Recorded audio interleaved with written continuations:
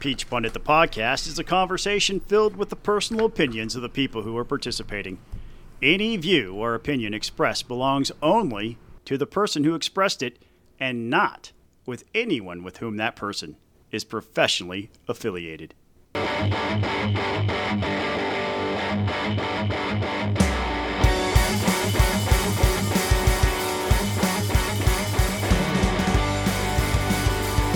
Hey folks, welcome to another episode of Peach Pundit, the podcast. I'm Jason Pye, joined by Buzz Brockway and Scott Elizabeth Turner. Guys, it's good to see you.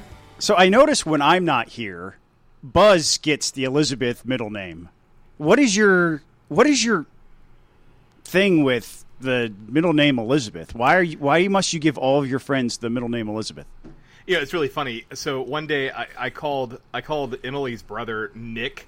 I called him Nicholas Elizabeth and then his last name, and then Reagan started calling me Jason Anne Marie Pye. Now keep in mind she's 7. Yeah. So it was really funny to hear her say that back. Lately, she's been calling me by my actual middle name, but anyway, that's not the topic of. I'm not saying that. Cosmo, maybe Cosmo Kramer or something. No. So anyway, but, Hussein? Is it Jason Hussein Pye? Yes, you've nailed it. My Muslim Middle Eastern background. Actually, it's Jesus. It's Jason Jesus Pye. Not that there's anything wrong with that. Or Jesus. No, not that there's anything wrong with that. Anyway, welcome folks to the Peach Pundit podcast, or as I like to call it, Scott Turner's House of Horrors. Yes. Speaking of houses of horrors, Scott apparently in his neighborhood this morning, there was a bear, and I'm not using that as a description of a gay man. There was a bearded gay man. There was actually a bear in Scott's neighborhood. So I'm so glad we're not doing the live reads right away this week. Jeez, old Pete. Man. To our listeners, listen, I'm sorry. Jeez, old Pete. Yeah, there's a bear. It's a cute story about a bear. And here's Jason, wrecking ball style, just destroying the whole thing. Much like, I guess, he's getting me back for the Albert the Alligator tattoo comments, I suppose. So, that being said, yes, there's a bear in Holly Springs, Georgia, and he showed up at the police department. They posted a picture in the police department parking lot of him next to the dumpster. So this bear has learned already in its young life, trash is where it's at. It was trash day in my neighborhood today, and the Ring cameras went off throughout the neighborhood because he was going garbage can to garbage can saying, "Hey, boo-boo, look at the picnic basket." And, making a good time out of it. Oh, my God, please don't ever do that again. You're welcome. Yeah, so I have named the bear Mayor Steve after Mayor Steve Miller of Holly Springs because he is now the most popular thing in Holly Springs. So he's now the mayor. Mayor Steve, the bear. Okay, on that note, Scott, I'm going to give you an opportunity to talk about one of our sponsors before we move into our litany of content for the week. So next week, our friends at Lee6 Media are actually launching a first-of-its-kind mastermind that every candidate, campaign manager, consultant, they've all been screaming for this. Make sure you tune in next week because we're told that this program will be literally a game changer that helps good people start changing the world for the better through their campaigns. And here's the best part. It's a fraction of what it would cost to get yelled at by a political consultant paying their retainer. Spots will be limited, and the buzz is real. Miss it, and you'll miss out on the secret sauce of dominating your next election. Make sure you come back. Hear from us next week about our friends over at Lee6 Media, who are a partner-level Patreon to the Peach Pundit podcast. I think because the buzz is real, Buzz should read the live read next week because indeed the buzz is real. The buzz is real, yes. So thank you to Lee6 Media, and so today was Terry England's first day of school, so to speak. Well, it was a couple days ago, but anyway. Yeah, I see that now. August 1st, 2023. There's a picture of him at the Georgia State Capitol, standing on a flight of stairs, saying "My first day, August 1st, 2023." I don't understand the joke. You don't understand that this is the time of year when everybody posts their first day of school photos? Yeah. Yeah, but it's not usually on a printed 8.5 by 11 sheet of paper. Usually it's a chalkboard, because we have one of those for Reagan, and it's a chalkboard. Reagan starts the second grade in like next week or something like that, and it says, "Today's my first day of school. I'm in Miss whatever's class." Like, get a chalkboard and do it over again. Like, I get it. It's cute, ha ha ha. But like, well, yeah, I don't know that anybody other than his wife would call Terry England cute. So I mean, I love him and all, but cute was not possible here. I wasn't referring to him. I wasn't referring to him. Wait. Buzz says this, and it is so funny because the original item on the agenda, the way the agenda reads right now, is Terry England's first day of school pick, and I had the words written out on the agenda before I sent it, saying Terry England's first day of school pick is the cutest, and I deleted that because I thought Scott's no fun. Scott's no fun. That's all it is. Scott's no fun. Well, this is the problem. Is Jason has such high expectations for everything, including what kind of sign you hold in your first day photo, that he ruins everything. I'm in a house with a 7-year-old. I know how this is done. Like the Georgia Bulldogs. You have one first day of school with a kid, and now you're a freaking expert. I love it. I just love it. This is awesome. Well, we also tell me what it's like to have a teenager next. Please give it to me. We also had a last day of school picture so I was around for that one. But no, I mean I'm not trying to be. I mean, yeah, I am trying to be a dick. But mission accomplished. Poor Terry England has his first day of school, and you're over here making comments. Listen, we just wanted to give Terry a shout out because he's in for a big job. He's now the chief of staff for Speaker of the House Burns. Good luck to you, brother. Good luck to you. That's cool why it's stuff, his first man. day. This is cool stuff. I mean, it's a great day. It's a great home run hire by Speaker Burns. In all seriousness, congratulations. I'm being the negative Nancy nitpicker of the Peach Pun of the podcast, so you guys know how I do.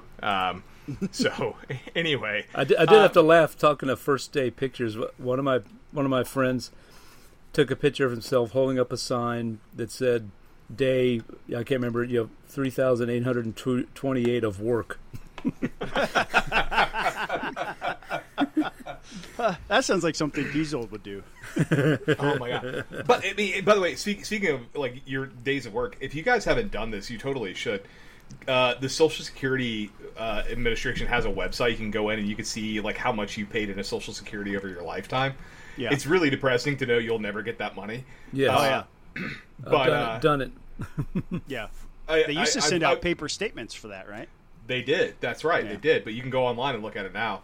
And we're all screwed. But it's nice that they're at least keeping track of how much money they've forcefully taken away from me.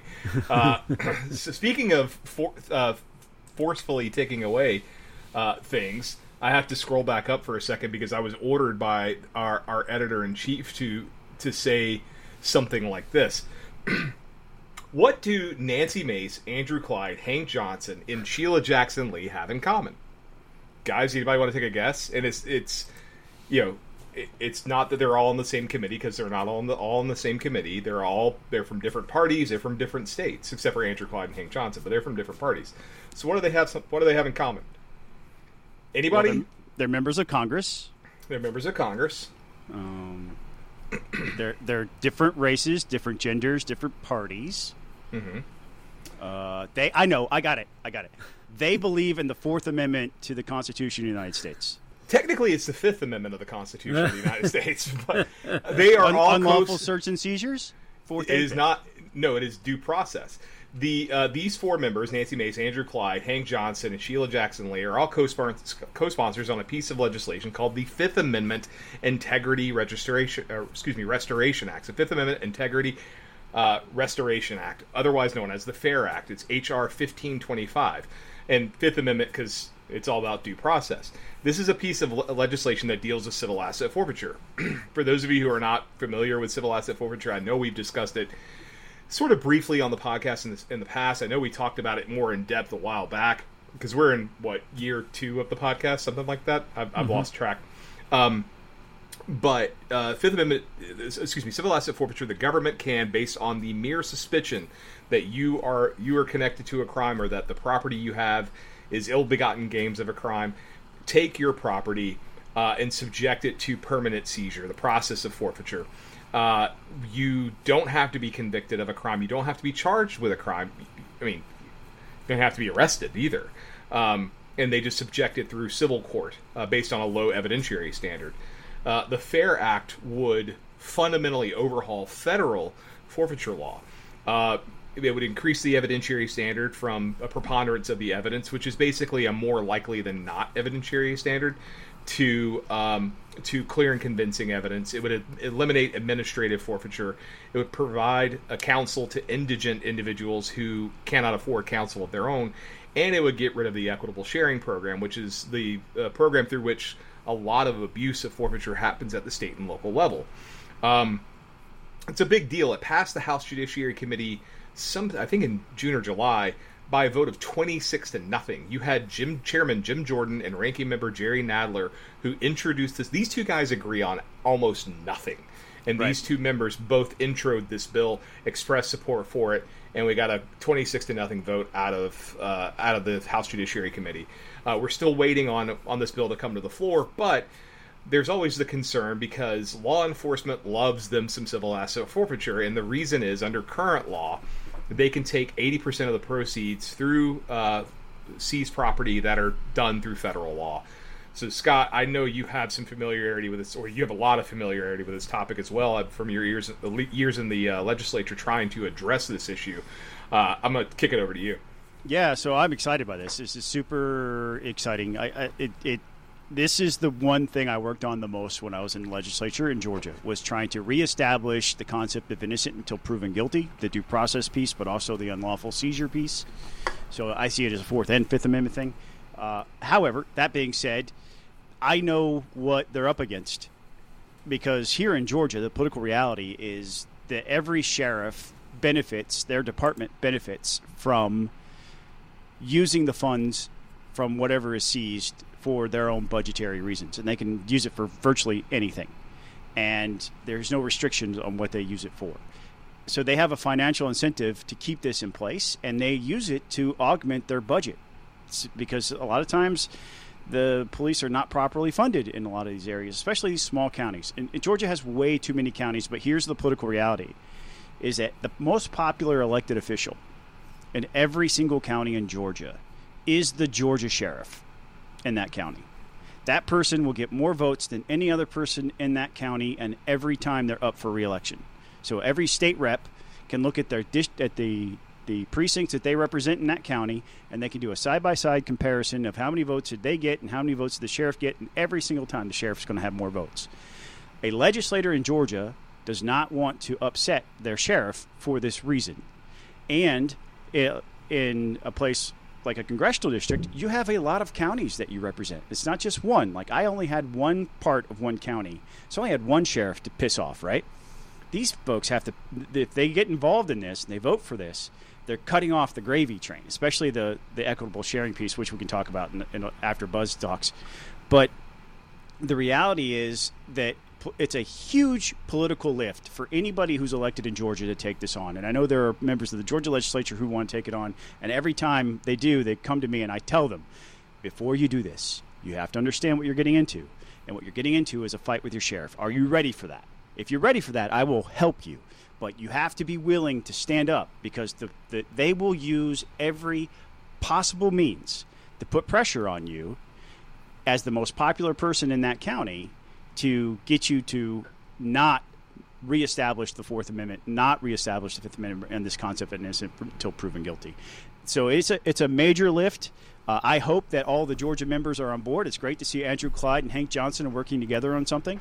And I hope the rest of the members can look at their sheriff in the eye and say, this is a constitutional responsibility for us to make sure that people are not punished unless they are found guilty by a jury of their peers beforehand. And this is a major step towards that. So I hope the bill passes eventually and that the entire Georgia delegation votes unanimously for it. Buzz, correct me if I'm wrong. You would have served in the legislature when the Georgia civil asset forfeiture reform. I use the term in this scenario reform loosely because all it did was uniformity in civil asset forfeiture. When did that pass? Back in 2017, 2018? Probably 16 or 17. 14 or 15. Was it 14? It was 15. It was 15. 15. Yes. 15. Okay. Yeah. Yeah, I was there. Yes, I was. I've been told that the Georgia Sheriff's Association basically brought sheriffs in from around the state and had them sitting in the gallery, and they were like looking very intimidatingly down on members of the House when that bill passed. Well, there was a previous version of the bill where that's what happened. Wendell Willard. That happened in 14. Yeah. Yeah, Wendell 14. Willard had the bill that did that, and it was broader and went further than the bill that ended up passing. But yeah, that's true. There were quite a number of sheriffs sitting up in the gallery in uniform with their hats on, looking at us, and so that bill didn't go in, didn't pass. But the next year is when the bill you're talking about passed, Jason. And since then, we've operated that. My current employer, Georgia Center for Opportunity, we did a study of it in 2019, describing the whole system, describing equitable share, trying to sift through the reports, and we found a lot of problems. There were in the implementation of this. There are a lot of counties that just don't report. Now, maybe they don't have any seized items. That's possible, but there's no requirement that they, there's no double check on that. There's nobody overseeing this. They just file a report. The reports are just really hard to read. Sometimes they are, because they're sent by a spreadsheet to the prosecuting attorney counsel, who turns around, scans it in, and sends it over in a PDF to the Carl Vinson Institute, who sticks it on a website. And so some of it's practically unreadable. And it contains very little information. There's no way, this is part of we issued a number of recommendations. A lot of the recommendations we issued were around reporting. We don't know how often, to Scott's point, we don't know how often somebody might have things seized through civil asset forfeiture and sold at auction or whatever, and were never charged with a crime or never convicted of a crime. We just don't know because that data is just not tracked. Now, on the equitable sharing, which this bill addresses, according to our report in 2018, law enforcement agencies in Georgia received $14.5 million worth of funds, and look, a lot of that goes to, and I think this gets to the policy question. If we're going to take this money away, and I agree with the standard that you shouldn't be taken until you're convicted. Then guess what? Local entities, local governments are going to have to step up and pay for the things that we want law enforcement to do. Okay, a lot of this goes to fund multi-jurisdictional drug task force that go and fight against the drug trade and so forth. And if we want law enforcement to continue doing that, well, then we're going to have to fund it. I think you put a lot of pressure on law enforcement by not giving them the money that they need, demanding that they go out there and do all these things. But I think this ends up being a pressure relief valve. But it's a problem because it's seizing stuff from people who, yes, every now and then they are the big-time drug dealers of the world who have big money sitting in the bank account. A lot of times it's just a stupid guy in a Honda who did something idiotic, and you take his old beat-up Honda away and sell that. So, we've got to.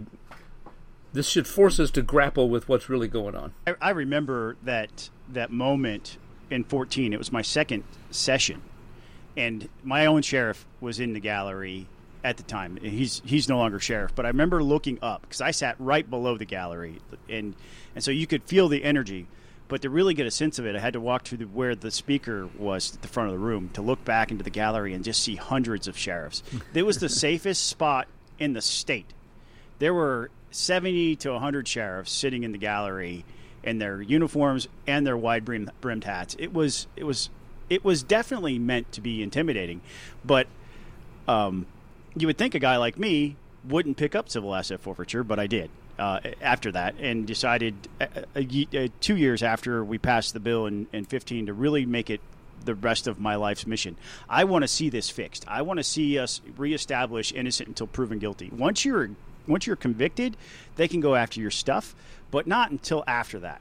And that's what we've put the cart in front of the horse here, and all the incentives have been aligned to ignore due process with civil asset forfeiture, to the point where I think in my last session, I tried to address like 6 or 7 different aspects of it with different pieces of legislation.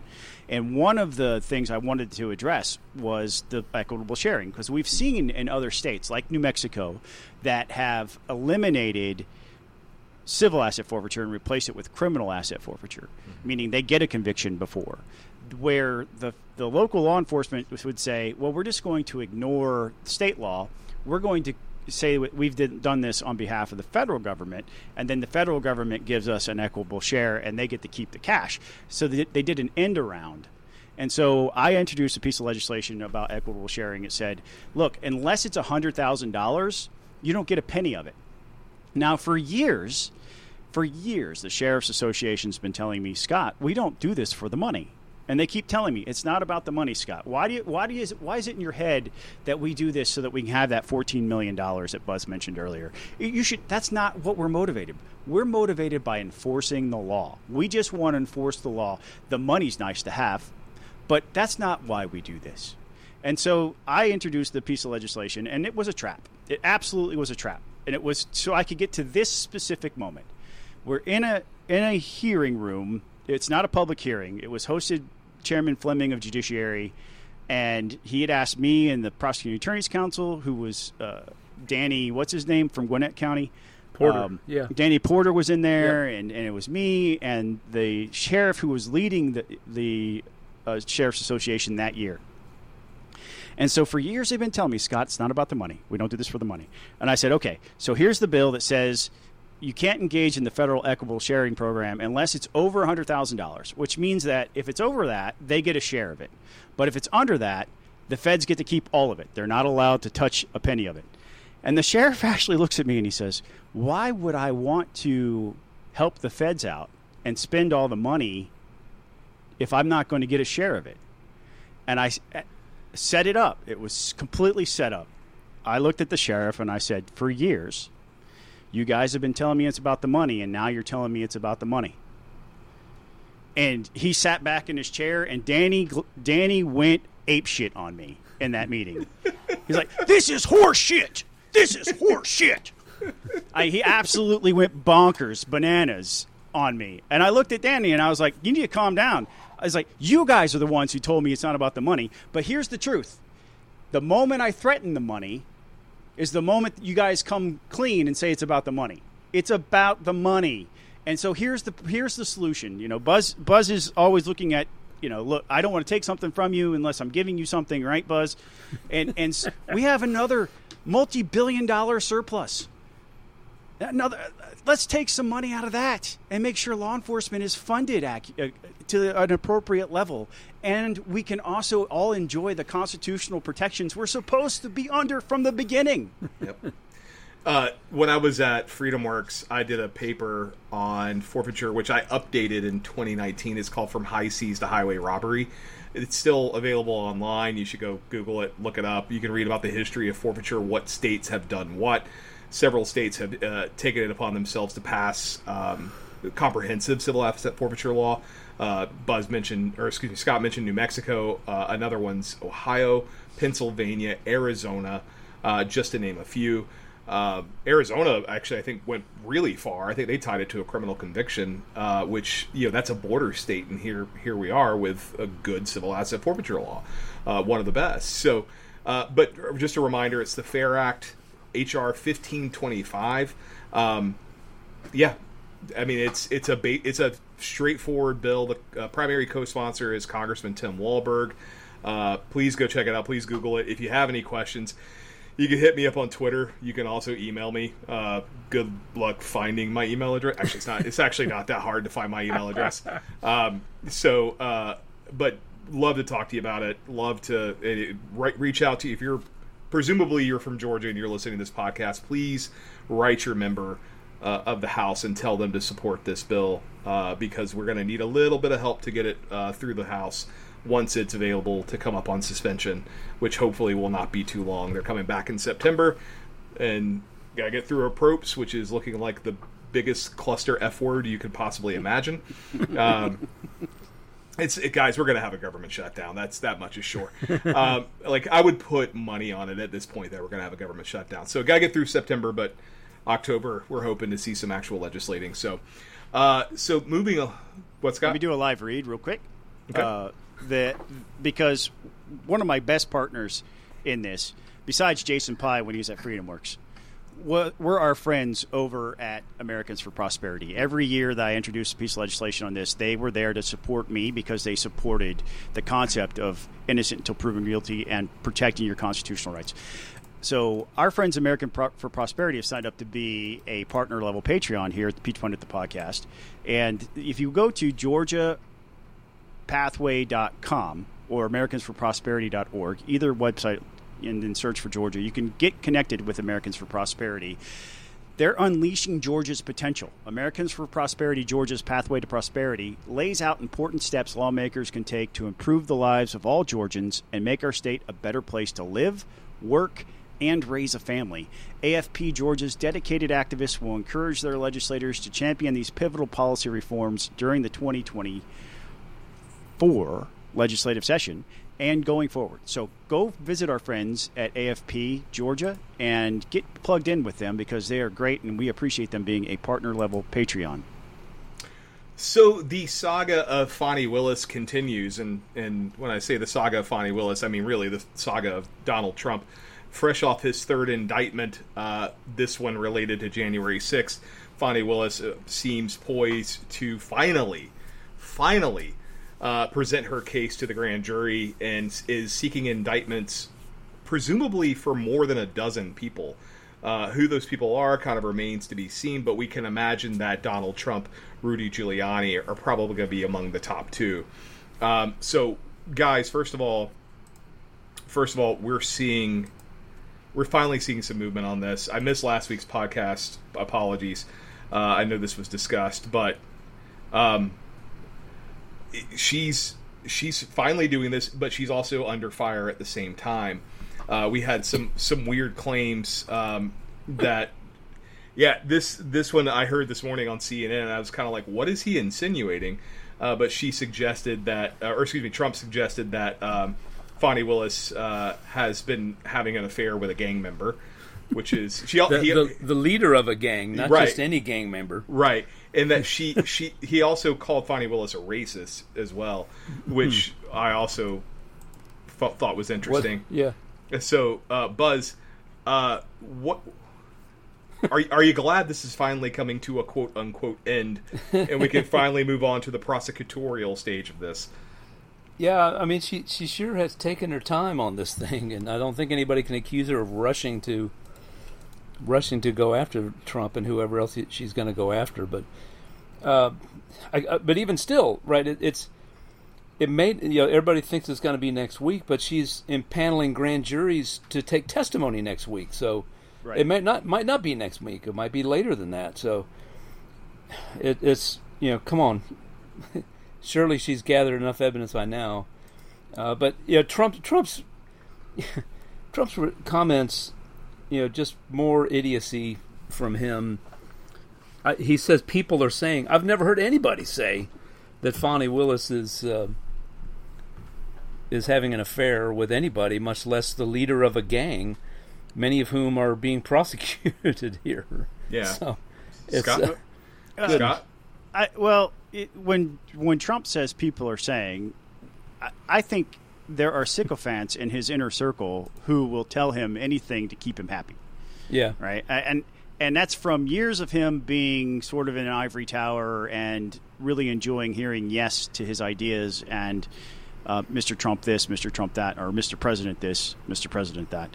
And I think there are probably people in his circle who are that level of sycophant who are willing to tell him this type of thing. Oh, Fannie Willis, it must be. And it derives from this case where she was a defense attorney for a gang member before she became prosecutor, and that gang member that she defended in court has made some public comments about he doesn't recognize the same person because she was a defender of the accused, not the prosecutor of accused, and so he has some bitter feelings that are out in the public, and so somehow those comments became this accusation.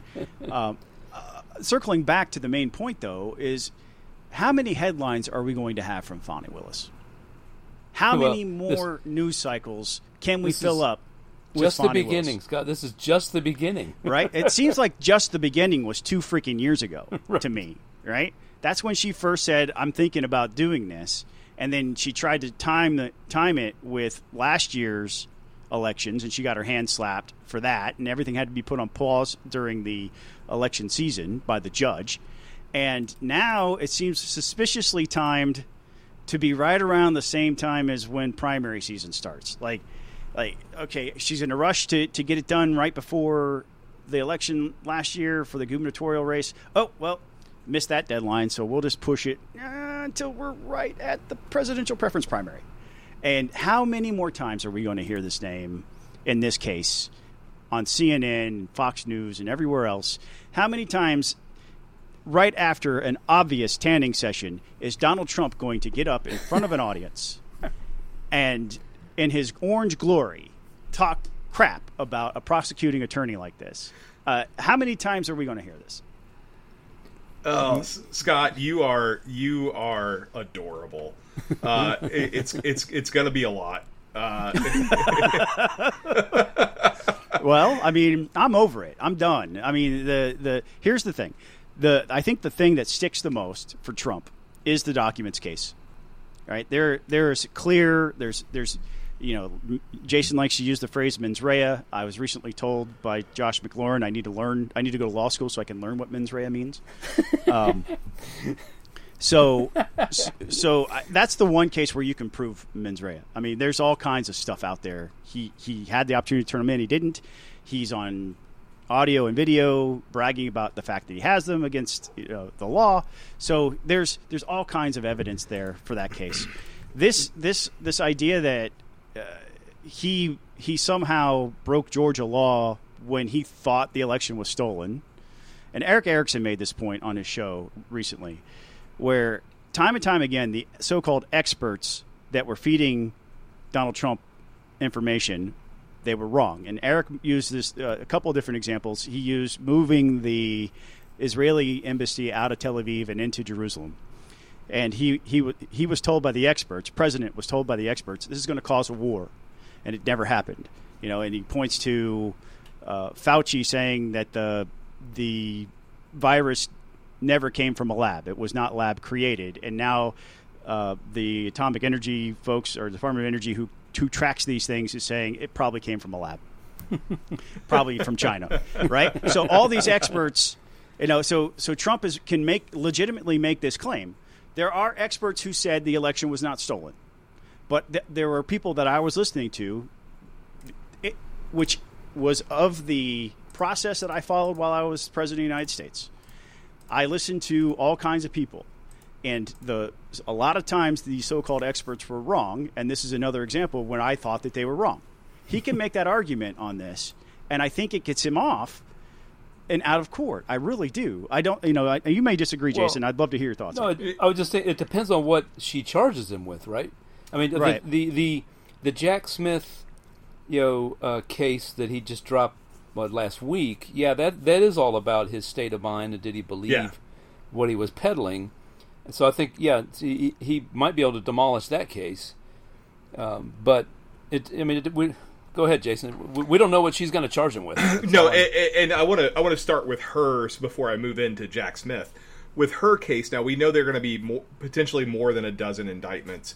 One thing I think that's going to be really interesting to see is how many of the fraudulent electors she tries to charge, if any. Because, I mean, supposedly they got immunity. I hope so, because one thing that was really interesting about Jack Smith's his indictment, and I don't think anybody picked up on this, but he essentially says, like, we all know that they were told in Georgia that they were being these electors to keep Trump's legal options open, or as they explored legal options in the event that a court reversed court case and gave Trump a state, they would be the substitute electors. Jack Smith's indictment essentially backs that up. Right. I was trying to find I was looking through the indictment as Scott was talking, and I couldn't find the specific paragraph, but he almost verbatim says that they were blameless. So it's a point worth noting here.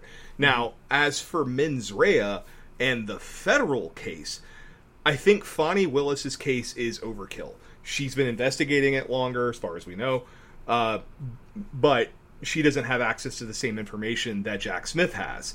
And I think if you're gonna get Trump, the best way to get him would be through federal law. 3 of the 4 statutes, and I looked at them over the weekend, 3 of the 4 statutes under which he has been charged do not have a mens rea. They are strict liability.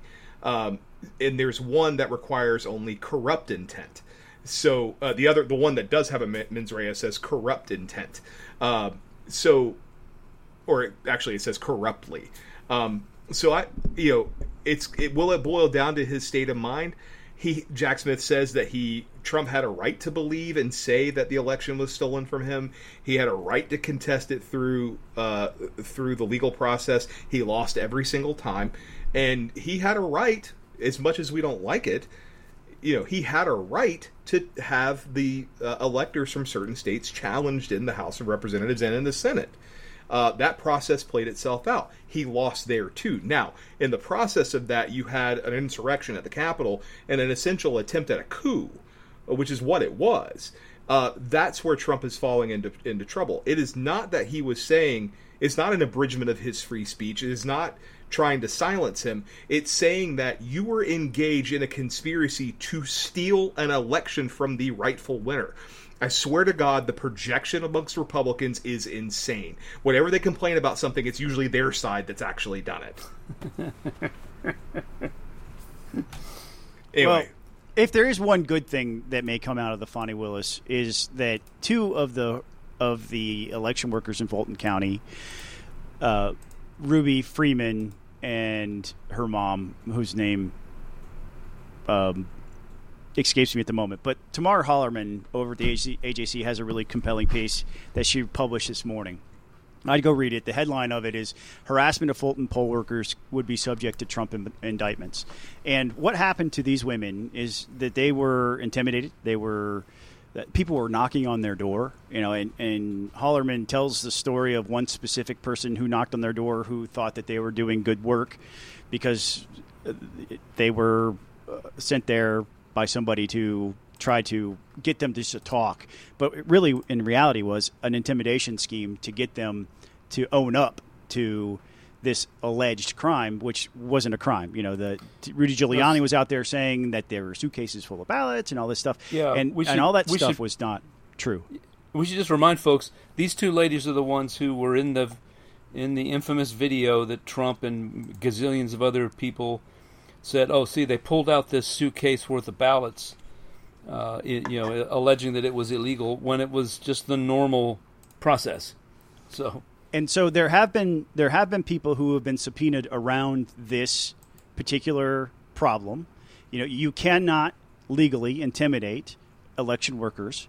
They are protected from that, and so there may be some laws that are broken that way that'll get prosecuted with these indictments, and I would welcome that.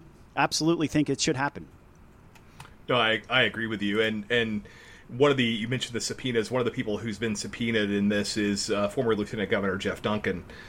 He was subpoenaed, which they mentioned it last night on CNN, and he will testify in the coming days. So it's going to be very interesting to see how this all kind of progresses in the next few weeks. and whether or not we see an indictment in the Fonnie Willis situation. Let us engage in some wild and unfounded speculation, if we may. It's what we do best. What is Jeff Duncan going to say to the grand jury? I imagine he's going to say what he said last time he talked to the different grand jury that Fonnie Willis had said, and we don't really know. We don't know for sure what that was, but I have no idea. I suppose it's. My guess is it's around, Trump's efforts to pressure people to do all sorts of things. Yeah, I have no idea. Right. I think this is my wild speculation. I think it's an opportunity for Fonnie Willis to show the jury that there are even Republicans who thought that this was repugnant. Because Jeff cannot talk about Donald Trump without the emotion coming out and how frustrated he is in Donald Trump. And to put him in front of the jury is an opportunity for her to show, look, this is not a partisan thing. This is not something. I am not a political hack. Even Jeff Duncan, the sitting lieutenant governor at the time, a Republican, is out here saying that this is disgusting. Am I off base? I don't think so. Yeah, that could be. Yep. I don't think you are. I don't know of any other Republicans who have been subpoenaed, but I imagine having more than Jeff Duncan is probably the plan. If it's not, it should be. So yeah, it just so happens that Jeff is still very much in the public eye, so we know more about when somebody in the public eye receives a subpoena. It's harder to keep that secret. Yeah, we so don't, you yeah, may be we right. don't know There who may else be has others. been subpoenaed. Right. Well, we know one other person. We know George Cheedy was subpoenaed, the local journalist, who was the guy who stumbled upon Schaefer in the alternate electors that's right. Meeting. So yeah, but he's not exactly a card-carrying Republican. No, he's not. No, he's not. He's an organizer of the Occupy Wall Street or Occupy whatever it was in Atlanta at the time that whole Occupy thing started. Yep. So I mean, George is a reasonable guy when you talk to him, but he can also be rather bombastic. If you look at his Twitter stuff, some of the things he's recently said to Kelly Loeffler, as an example, could be considered extremely misogynistic. But there are times when George seems like a completely irrational person, and there are other times when he doesn't. So yeah, I saw the tweet in question, and as annoying as I find Kelly Loeffler and wishes she never steps in the public eye in terms of elected office again, George's response to that tweet was very inappropriate and very disappointing to see from him, because I have had nothing but good interactions with George over the years. So yeah, same here. But since we're talking about social media, maybe some of us who are even adults should get our parents' permission before we can join the social media. But that is not the plan, considering we're all of the age of majority. But one state senator in Georgia has proposed legislation, or is proposing legislation, to get a parent's permission before their child can open a social media account. I don't know how I feel about this one, but Scott, I'll let you take it. There's that libertarian part of me is like, keep the government out of this type of thing. But I'm also of this age where I have lived with the internet in my life for about as long as I lived with it without it in my life. And so I have this perspective of what it was like to grow up without it and what it has meant to me and the value it has brought to me and the heartache it has brought to me as an adult. And I think empowering parents this way is completely fine. I don't really see a problem. Obviously, the devil's in the details. Haven't read the bill. I could say something negative about the bill later, but the concept of allowing parents to decide what's allowable in their own house on the devices in their house that they're likely paying for, I think that's fine. You're not at the age of majority. You're not. I mean, when you're 13 years old, do you know how to navigate bullies because on the playground and your own school? Because if you can't handle that, it's incredibly magnified. I mean, we have seen teenage suicide rates related to social media use on the rise, and it's scary. As a parent of teenagers, I don't allow them. They don't realize they can go create it on their own. I've told them, and as a rule in our house, don't do it. the fact that they could go create one anyway has always been something I was hoping I would never have to deal with, and thank God, knock on wood, I haven't had to deal with it yet. But the reality is that social media, it may not be the best place for children. Yeah. And so empowering parents this way, I think, is completely appropriate, and I'm supportive of that concept, and hope that Senator Anavitardi, is successful in his effort. The problem with if he hadn't moved to ban TikTok or other apps, he had legislation that had done that as well. This would mean a little bit more to me. Otherwise, it looks like he's trying to get away with what he can get away with. But anyway, Buzz, go ahead.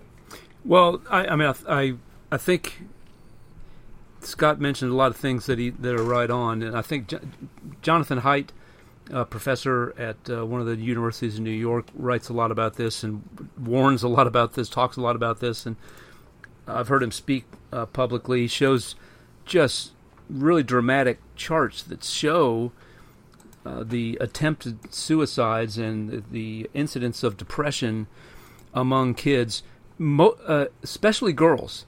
Girls, because the way he describes it, and I think he's right, having 3 daughters, boys, when they want to embarrass each other, they go and they fight. But then it's done. It's physical. They fight and then it's over. Girls try to destroy each other socially a lot of times, and social media is the perfect place to do that. And so the number of suicide attempts, the attempts at self-harm among teenage girls has gone through the roof. It's unbelievable what's happened. You can trace it back on the charts to the birth of social media. And so I think, well, obviously, as you guys have mentioned, the devil's in the details. We'll see what he's talking about. This bill also would have the backing of the lieutenant governor. So I think it's going to move. But if he keeps it limited to kids, under the age of 18, then I think he's onto something. And that's the kind of day that needs to come out there. This thing is really harmful for kids, especially girls, and ought to really take this opportunity to empower parents on this. Scott? I'll tell you, Buzz mentioned something that I don't want to just skim over, and that's Burt Jones' involvement in coming out and supporting Senator Anavitardi as he's done his press release and the kickoff for this bill. I have noticed on Senator Anavitardi's social media that he seemingly is being drawn closer and closer to an endorsement of Tim Scott. I don't think he's officially gotten there yet, but he's attended a lot of Scott events. He's retweeted a lot of Tim Scott related social media posts, and it's heartening to me to see Burt Jones, who is very much in the Team Trump camp, saying, here's one of my senators who has a great idea, and we're going to differ on the presidential race, but because the power of the idea is good, I'm going to support my senator's idea. In this election year where things like that can be a wedge, they have been in the past. And for this new crop of leaders to show we can disagree on other things, but on these important things we're going to come together, it's heartening to me. I like it. I'd like to see more of that. So before we move into our next topic, I do want to know, I just got an interesting email about that Chris Tucker. You remember Chris Tucker from Rush Hour? Yeah. That he is performing at the Anthem in Washington, D.C. on December 7th. Chris Tucker, last I heard, lived in the Eagles Landing Country Club down in Stockbridge. Yep. So I just saw this and I was like, that's interesting. I don't know. I didn't even know he was still doing things, let alone doing stand-up. Scott he goes to a lot of Hawks games. I'll tell you that. So he's the one who goes to Hawks games. So a few weeks ago, you folks heard me mention, the last time I was on the podcast, the importance of Alzheimer's research. And as I mentioned, my aunt dealt with Alzheimer's. My grandmother dealt with dementia, but my aunt, with her Alzheimer's, was a very sad experience to witness, and it's an incredibly devastating disease. And our anonymous sponsor has urged us to promote Alzheimer's research. So please go to alz.org. Find out more about Alzheimer's, the symptoms of it, the signs of it, and what you can do to help us defeat this deadly disease through contributions, research, and so on. So please visit alz.org to find out more about Alzheimer's. I guess we have to talk about Georgia Tech. Sold out to the Koreans. Redheaded stepchild of Georgia has. I mean, I can't really. I own a Hyundai. I can't really both Emily and I own Hyundai, so we really can't say anything. But Georgia Tech, in its effort to remain relevant, has sold the naming rights to Bobby Dodd Stadium. It is now Bobby Dodd. What is it? It's Bobby Dodd Stadium at Hyundai Field. Jesus. All right, so it used to, so it's the oldest. All right, let's lay this out. It's the oldest on-field football stadium in America that's been continuously used. Okay, it's Bobby Dodd Stadium at historic Grant Field. Okay, so what's happening is Grant is going away, and it's going to be Bobby Dodd Stadium at Hyundai Field. $55 million. It's actually a little more than that. $70 million. But 55 deal between Georgia Tech and Hyundai. $55 million of it for the naming rights that'll go to the athletic department, and another. The rest of it is going to be in research stuff around a lot of it around batteries, because that's what this is about. Hyundai's building this plant in Georgia that's going to build Hyundai electric vehicles. But look, I mean, this is I saw the snickering from Georgia fans and blah, blah, blah, blah, blah. But, poverty school. How do you not be a poverty school anymore? You go out and you find new streams of revenue. And so that's what our athletic director, Jay Batt, is doing, finding a new stream of revenue. And with all of the craziness going on, I mean, we could spend a whole show talking about all the craziness going on in conference realignment, fueled by the gigantic sums of money that the SEC and the Big Ten are going to get from Fox and ESPN. So, look, Georgia fans can snicker and so forth, but I guarantee you, and if it's not already in the plans, it will be before too long, because the Big Ten is going to get more money in TV revenue than the SEC does. And the moment that Ohio State or Michigan breaks through and wins the national championship, you'll see calls for how in the heck can Northwestern get more TV revenue than the University of Georgia? This is outrageous. Oh my God, how are we going to survive and compete? And then they'll be calling up Kia and asking for Sanford Stadium to be called Sanford Stadium at Kia Field or something like that. I mean, I just wonder why Hyundai couldn't have picked a good school, a successful program. The only time you think at UGA they're going to do any research that's going to help them improve their car batteries for the EV vehicles? I'll answer that, Jason. No, they're not. But that's also not my point. Like, the only time teams that have winning records step into that field, that stadium, is when Georgia Tech plays another school. Like, it's also and I'm not done yet. Look. It's also the it's also the fact that, like, how do you advertise your products, especially your electric vehicles, of which I own one, when, like, the stadium's about three-quarters full? You're looking at this the wrong way. You're looking at it the wrong way. This is not an advertisement deal. This is a free research deal, right? No, I'm just screwing with Buzz. That's what I know. But they're going to get more than $50 million of research out of Georgia Tech. Yeah, because they're going to put these kids to work at slave labor wages, who are trying to earn their mechanical engineering degrees. And they're going to crack the code for the range problem, these electric vehicles. Who are then going to patent that and make $1 gazillion that they can donate to our athletic department. So that one day a UGA he still won't be any good. So that one day a UGA grad can ask the Georgia Tech grad if you'd like fries with that. I mean, that's really what is going to happen here, right? No, but Scott, I have a question. I have a different question, okay? Because you said the field was historic Grant Field. It Ulysses S. Grant that it was named after? Of course not. No, the Grant family of Atlanta, Grant Park. Hello.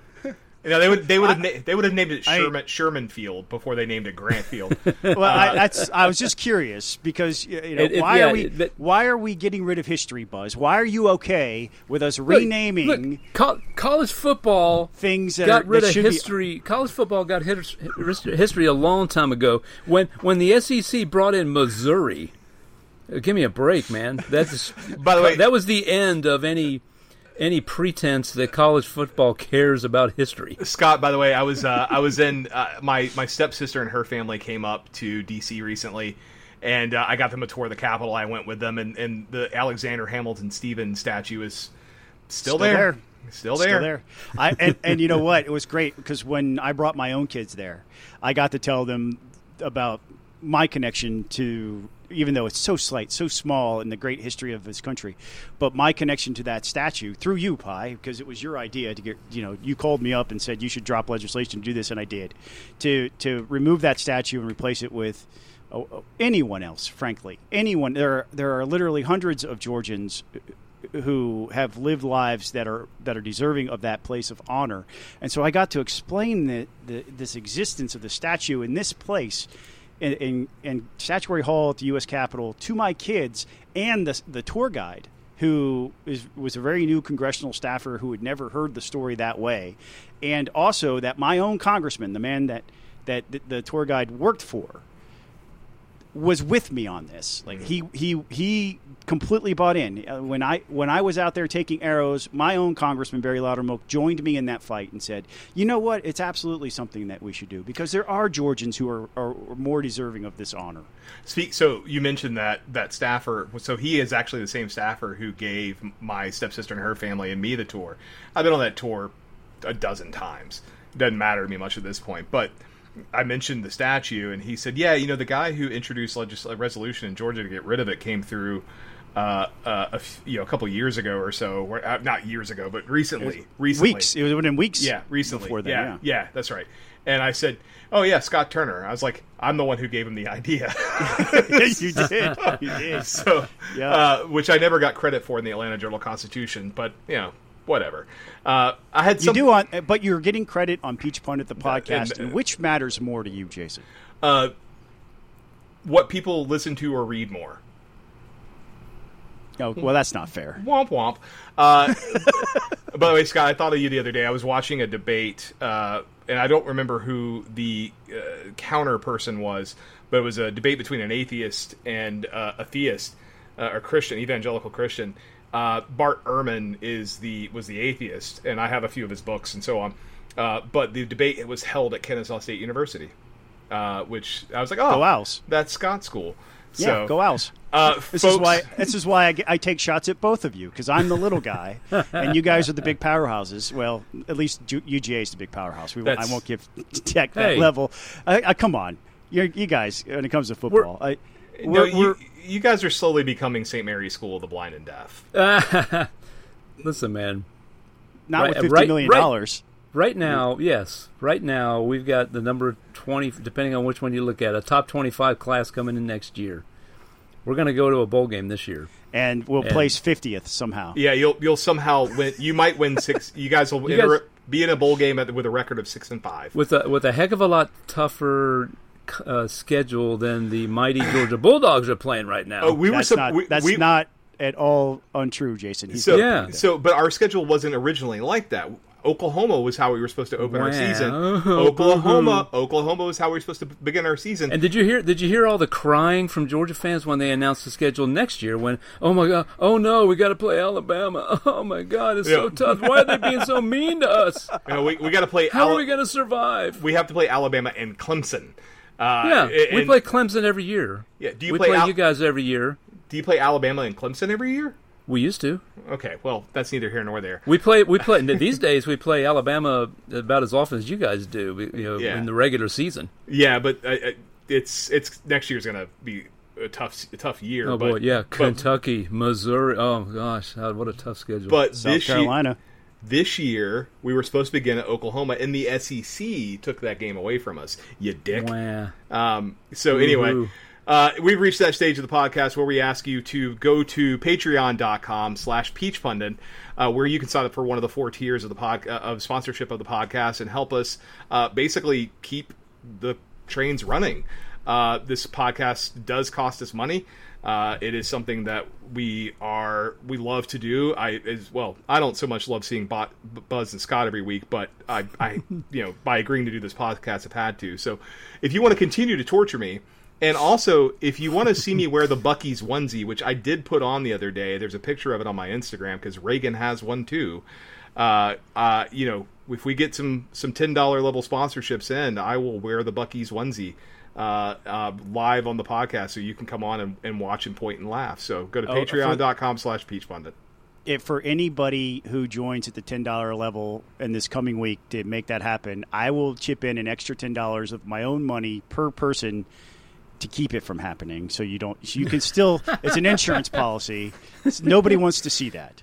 It's just it's a Buc-ee's onesie. It's not. It's like I could put the hood up. Oops! I just hit my mic. I could put the hood up and have little Buc-ee face and ears and stuff. I don't mind it. So, but I'm not going to do it without an incentive. So you fools need to go on patreon.com/peachpundit and subscribe.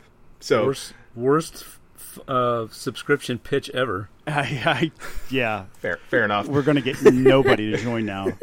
Join in spite of that, please. People are canceling right now. Don't cancel. For fear. We're running very thin margins. Don't cancel. Listen, we got to thank the people who rock, who are our Patreons. These are the people who do reach in their pocket. So thank you to Benjamin Hurst, Reed Powell, Hunter Burnett, Andy Allen, Mike Buchert, Ron Daniels, Ari Schaefer, Stuart Wilkinson, Ryan Graham, Sam Thomas, Colin Martin, Rob Lee, Tony West, Shannon Ferguson, Bo Brandon, Andy Smith, John Vestal, Bill Werkheiser, and of course, our anonymous contributor. You can also remain anonymous if you'd like. We've never spilled the beans on who that person is out there. We won't for you either. So please go and sign up at patreon.com/peachpundit. Also, the very least you can do is hit the like button on this episode and on the podcast in general. Let other people know that you enjoy us, and share this with your friends. Like and subscribe. Thanks, folks. Have a good rest of your week. Have a good weekend. We'll see you next week. And go Dogs. Go Jackets. Screw tech. Go Owls.